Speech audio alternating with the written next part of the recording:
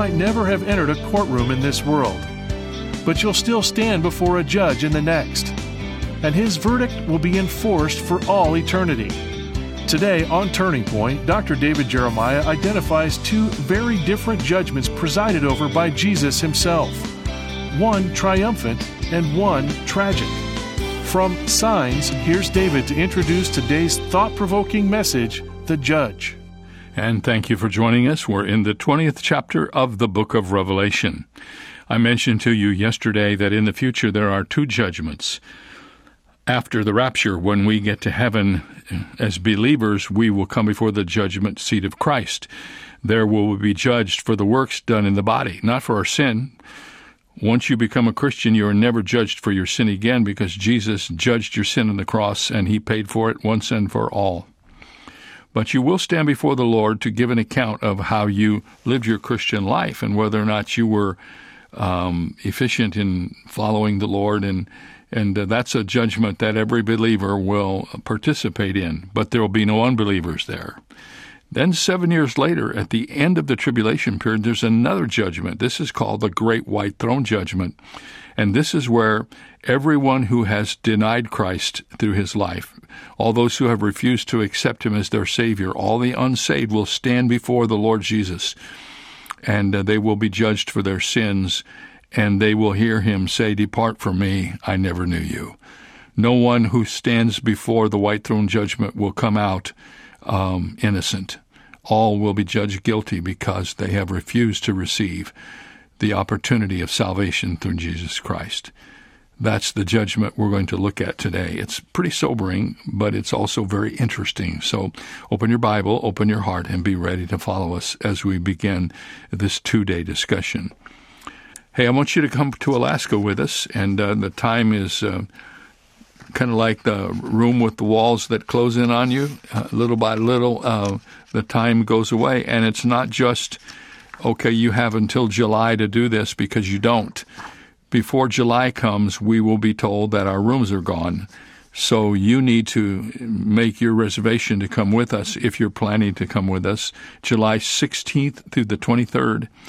We are going to Alaska. We'll be visiting the beautiful glaciers and the mountains that surround the sea and all of the beautiful little venues where we stop. We will be in Ketchikan and we'll be in Juneau, and these are just great places.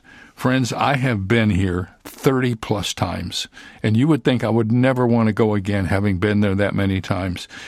When COVID came and we couldn't go, it was like something was missing in my life. It's a part of the rhythm of who I am as a person. I love Alaska. And there's something about it that just settles you down and makes you realize how blessed you are to be a follower of God who created the beauty we know as Alaska. You can come. There's still room, but you need to get busy making your plans and making your reservations. Find out all about it at davidjeremiah.org. Okay, here's part 1 of The Judge. Morgan Wilson had his 4-foot putt lined up perfectly. He was about to tap the ball in the hole when he suddenly clutched his chest and collapsed onto the green. The panicked voices of his buddies faded away as he felt himself traveling through a dark tunnel. And then all at once he was in a mode of existence unlike anything he'd ever experienced on earth. Unknown to him, he was in Hades, the abode of the wicked as they await the day of judgment. There were many other souls around him. More continued to flock in. Their bodies were like his own, wispy and insubstantial, but with all senses intact.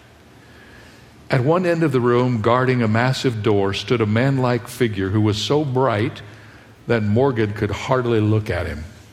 One by one, the waiting souls were called to the door, and when Morgan's turn came, he passed through the door, and what he saw took his breath away.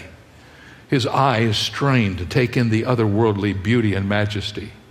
Directly before him towered a great white throne. He looked into the face of the one sitting on it, and he was undone. The face radiated pure love and infinite sorrow. In that instant, Morgan realized that this face, this being, had somehow always been the reality behind every longing that he had ever had. The man's hands were scarred as if they had been impaled by some sharp instrument. With a stab of fear, Morgan realized that he was in the presence of the Lord Jesus Christ. Panic welled up in him as he reflected on his earthly life, which had not always been what it ought to have been. In a rich, pure voice, Christ called Morgan by name. Morgan was drawn forward like a magnet. For the first time, he noticed that there were some books stacked on a table beside the throne. Jesus Christ picked up the first one, and Morgan got a glimpse of its title, The Book of the Law. Christ opened the book and placed it on his lap. "Morgan Wilson," he said, "what do you have to say regarding your life on earth?" In spite of his trembling, Morgan found his voice. "Well, I tried my best to obey your laws. And when I think of other people I know, I think I did better than most." "Very well. Since you expect to be saved by your good works, let's consider what that requires." Looking at the book, Christ reviewed aloud each point of the law and then looked at Morgan. "Have you done all these things?" "Well, not perfectly, of course, but I think the good outweighs the bad." "Well, I'm afraid that's not good enough," Christ said. "If you base your salvation on the law, you must keep all the law, obeying every single point without fail."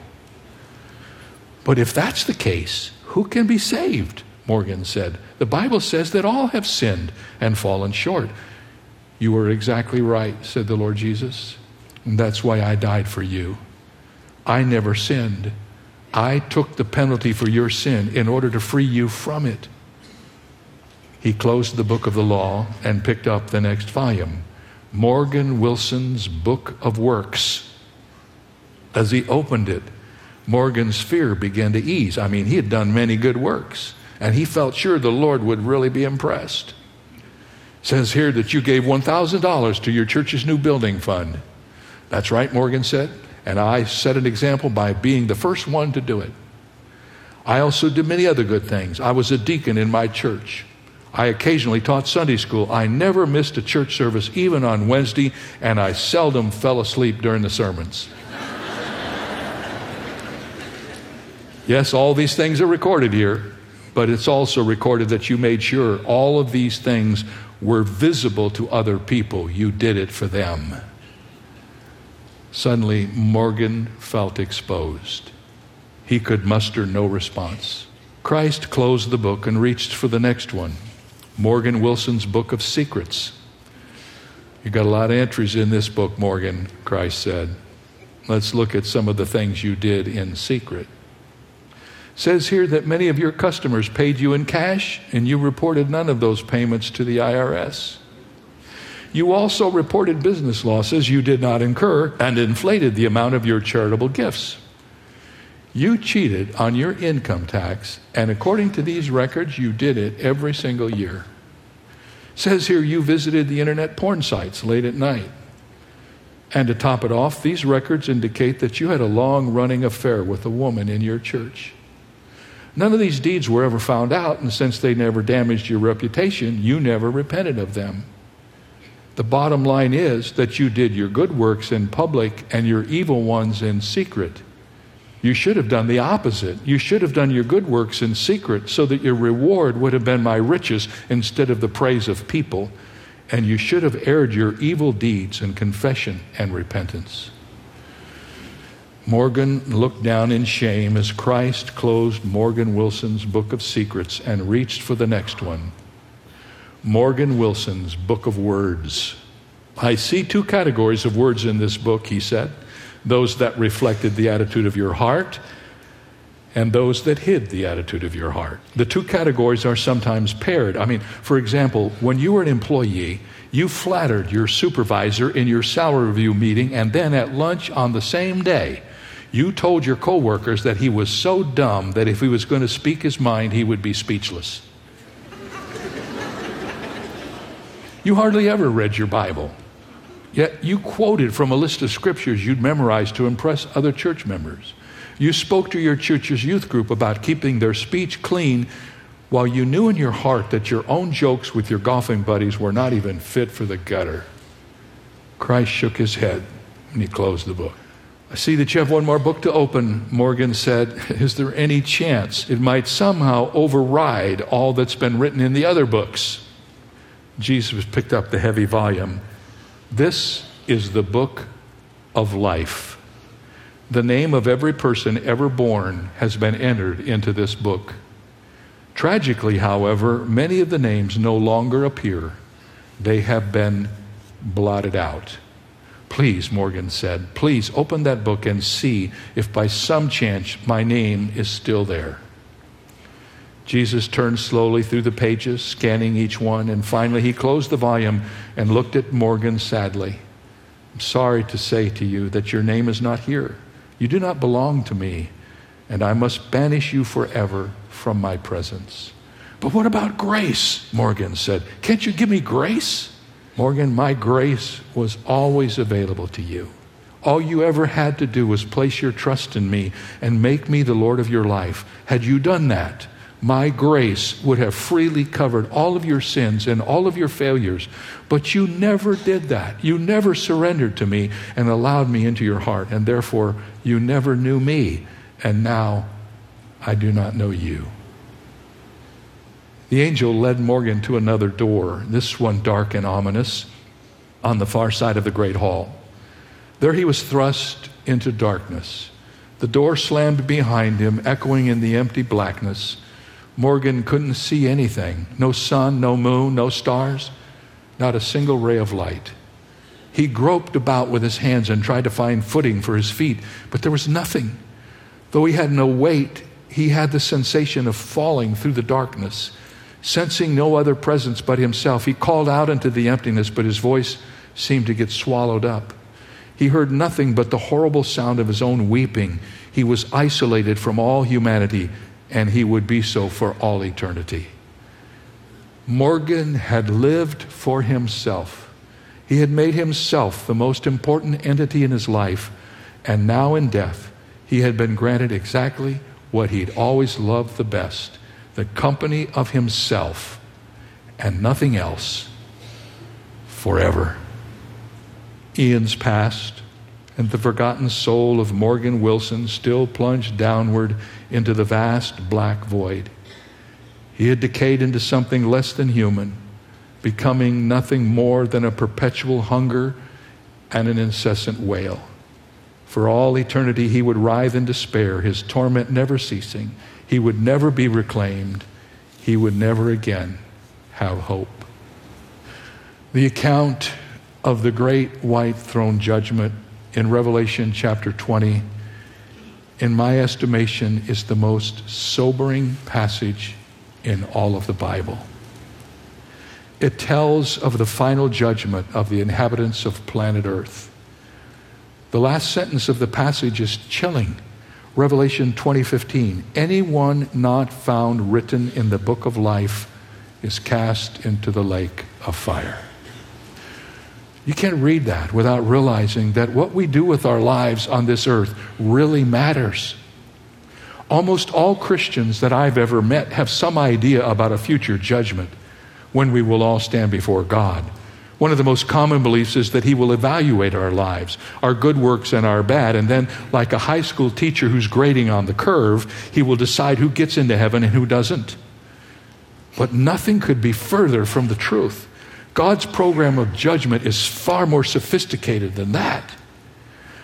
Yes, a final judgment is coming. Of that we can be sure. Hebrews 9:27 puts it this way, it is appointed for men to die once, but after this, the judgment. At the great white throne judgment, unbelievers and Christian pretenders like Morgan Wilson in our story will stand before God. Here they will face the consequences of rejecting Jesus Christ as Savior and Lord. This judgment is the final bar of judgment in God's plan for the inhabitants of planet Earth. And there will be no grading on a curve. The accused will be judged by the black and white standard of absolute truth. Warren Wiersbe says that the white throne judgment will be nothing like our modern court cases. At the white throne there will be a judge but no jury, a prosecution but no defense, a sentence but no appeal. No one will be able to defend himself or accuse God of unrighteousness. As we go through these verses in Revelation chapter 20, as we have been doing in these other messages, we'll just give you a clear kind of tutorial on the great white throne. First of all, the place of it. Revelation 20:11 says, I saw a great white throne and him who sat on it, from whose face the earth and the heaven fled away, and there was no place for them. The Bible does not specify exactly where the great white throne judgment will be. We do know where it will not be, however. It will not be in heaven, and it will not be on earth. It cannot take place on earth because at the appearance of the Lord, we are told that the earth and the heaven fled away. And it cannot take place in heaven because no sinner can enter the presence of God there. So the great white throne judgment takes place somewhere between heaven and earth, perhaps on some distant planet that we don't even know about. But it will take place.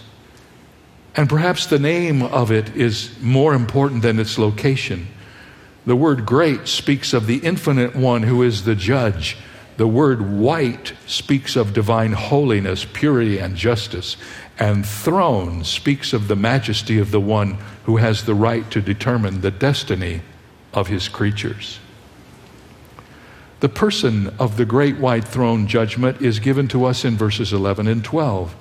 I saw a great white throne and him who sat on it, and I saw the dead standing before God. Who is the judge on the great white throne? He is none other than the Lord Jesus Christ. And we discover this through our Lord's own words. The Father judges no one, but has committed all judgment to the Son, and has given him authority to execute judgment also, because he is the Son of Man. Paul wrote to the Romans, God will judge the secrets of men by Jesus Christ. In Acts, Peter declared that Christ was ordained by God to be the judge of the living and the dead. Christ is the judge of the living at the judgment seat of Christ when believers come before him after the rapture. He is the judge of the spiritually dead at the great white throne judgment. Jesus Christ will conduct the trial, and no one is better qualified. He did all that he could do to redeem man. And if man rejects his offer, then man by Jesus must be judged. In verses 12 and 13, we learn about the people at the great white throne. I saw the dead, small and great, standing before God. The sea gave up the dead who were in it, and death and Hades delivered up the dead who were in them.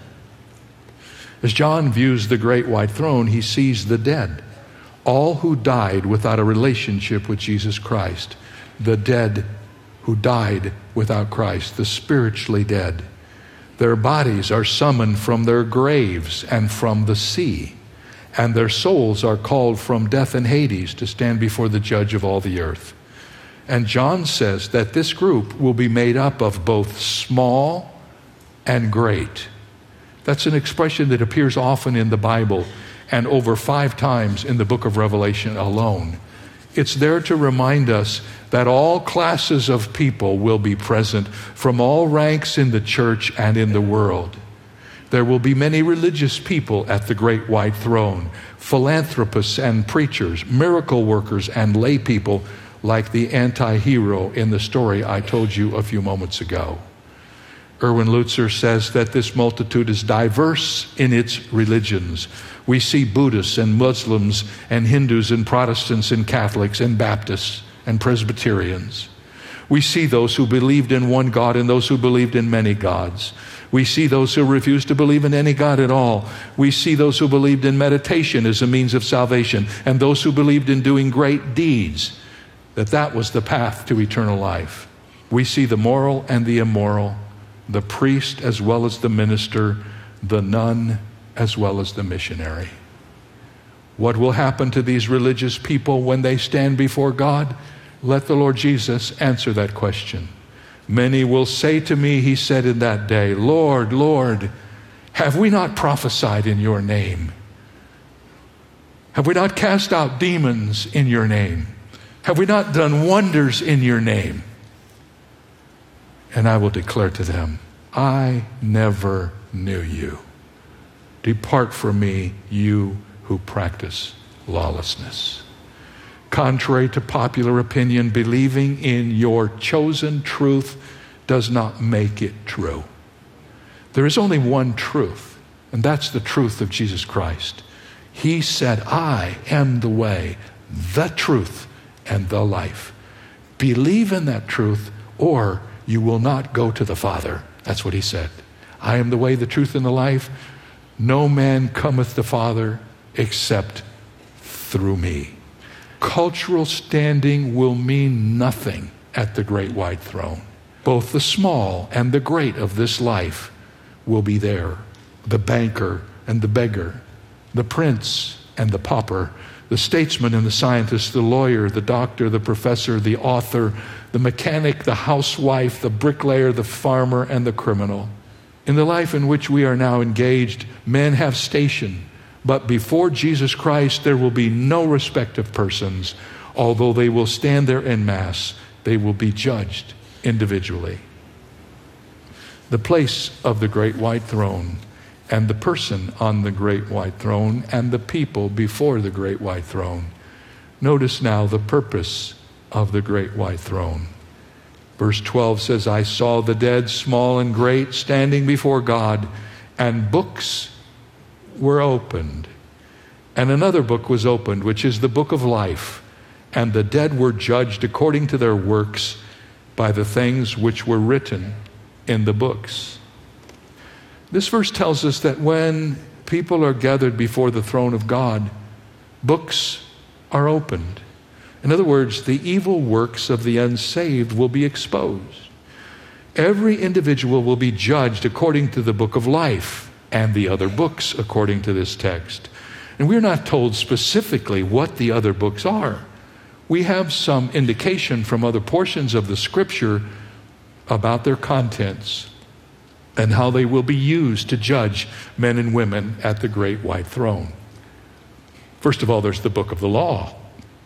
The Jewish leaders of Jesus' day thought they could merit salvation through obedience to the law. And many Christians today make the same mistake. But as Paul points out, people cannot earn their salvation through the law unless they keep it perfectly, which we fallen human beings don't have a chance to do.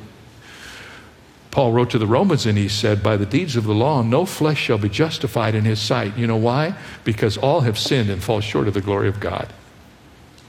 Anyone who stands before Christ the judge and claims to be justified by keeping the law will be condemned by the law.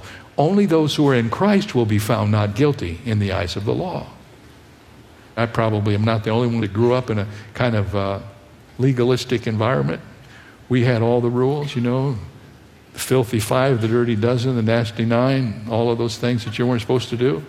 And the idea was if you don't do any of those things, then you're going to be fine. I want to tell you something, that's not going to matter at all. You will never be able to amass a record of enough good works or the lack of evil works to have a hope before the great white throne judgment. If you're thinking you're going to go to heaven by keeping the law, it never works. And of course the reason for that is the Bible says that in order to keep the law, you have to keep it all. If you break one law, you've broken the whole law. No one can do it. Only one ever did it, and that was the Lord Jesus Christ. So you have to go to heaven on the merit of someone else. You can't go on your own merit. That's such a hard thing for a lot of folks to understand because we're a meritocracy. We believe that we get what we deserve because we work hard for it. That doesn't work spiritually. The Bible says that heaven is a free gift. You get it because of the grace and mercy of Almighty God. You ask for His grace. You ask for His mercy, and He gives it to you, and you receive it as a gift from Him. I hope you do that if you haven't done so already. And we'll be back to talk some more about this tomorrow right here on this good station.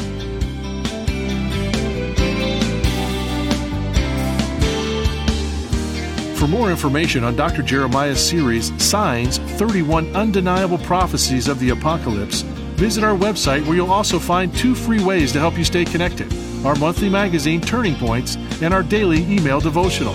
Sign up today at davidjeremiah.ca/radio. That's davidjeremiah.ca/radio. Or call us at 800-946-4300. Ask for your copy of David's new book, After the Rapture, an End Times Guide to Survival, which answers the question, what's next? It's yours for a gift of any amount. You can also purchase the Jeremiah Study Bible in the English Standard, New International, and New King James versions, available in a variety of attractive cover options. Get the details when you visit our website, davidjeremiah.ca/radio. This is David Michael Jeremiah. Join us tomorrow as we continue the series, Signs, right here on Turning Point with Dr. David Jeremiah.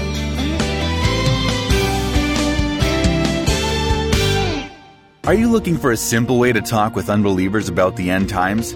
This month, for a donation of any amount, you can receive Dr. David Jeremiah's newest book, After the Rapture, an End Times Guide to Survival. And for $40 or more, you can receive 2 copies of this book to share with unsaved friends. Or for a generous donation of $85 or more, you'll also receive an additional booklet and DVD to help you refresh your knowledge of the end times. Go to davidjeremiah.ca to get your copy today. Take the young ones in your life on an unforgettable journey that will get them excited about the Word of God with Airship Genesis Legendary Bible Adventures from Turning Point. Tune in to our monthly audio adventures and join the Genesis Exploration Squad as they travel back in time to experience the stories of the Bible firsthand and discover life-changing lessons. Also available is the Airship Genesis Kids Study Bible, packed with the biblical content specifically written for kids, from trusted Bible teacher Dr. David Jeremiah. You can also download our Airship Genesis mobile game on your favorite smart device and play as your favorite characters in this puzzle adventure game as the squad experiences the life of Jesus firsthand. Just go to your app store and type the keywords Airship Genesis. For more details or to order a copy of the Airship Genesis Kids Study Bible, visit our website at airshipgenesis.com/Bible. That's airshipgenesis.com/Bible. Looking in the self-help sections of online bookstores, you will find thousands of titles in every conceivable category of life. People hope that the next book they read will contain the answers they are looking for. Interestingly, nearly 400 years ago, a Christian philosopher named Blaise Pascal said, "All the good principles already exist in the world. We just fail to apply them." And 1,600 years before Pascal, the Apostle Paul wrote that the Word of God is able to thoroughly equip us for everything in life through instruction and correction. But instead of being a self-help book, the Bible is a God-help book. Even better. This is David Jeremiah, encouraging you to get on the road to new life. Discover God's principles for living on Route 66. Route 66, driving the Word home. Log on to Route66Life.com. Start your journey home today.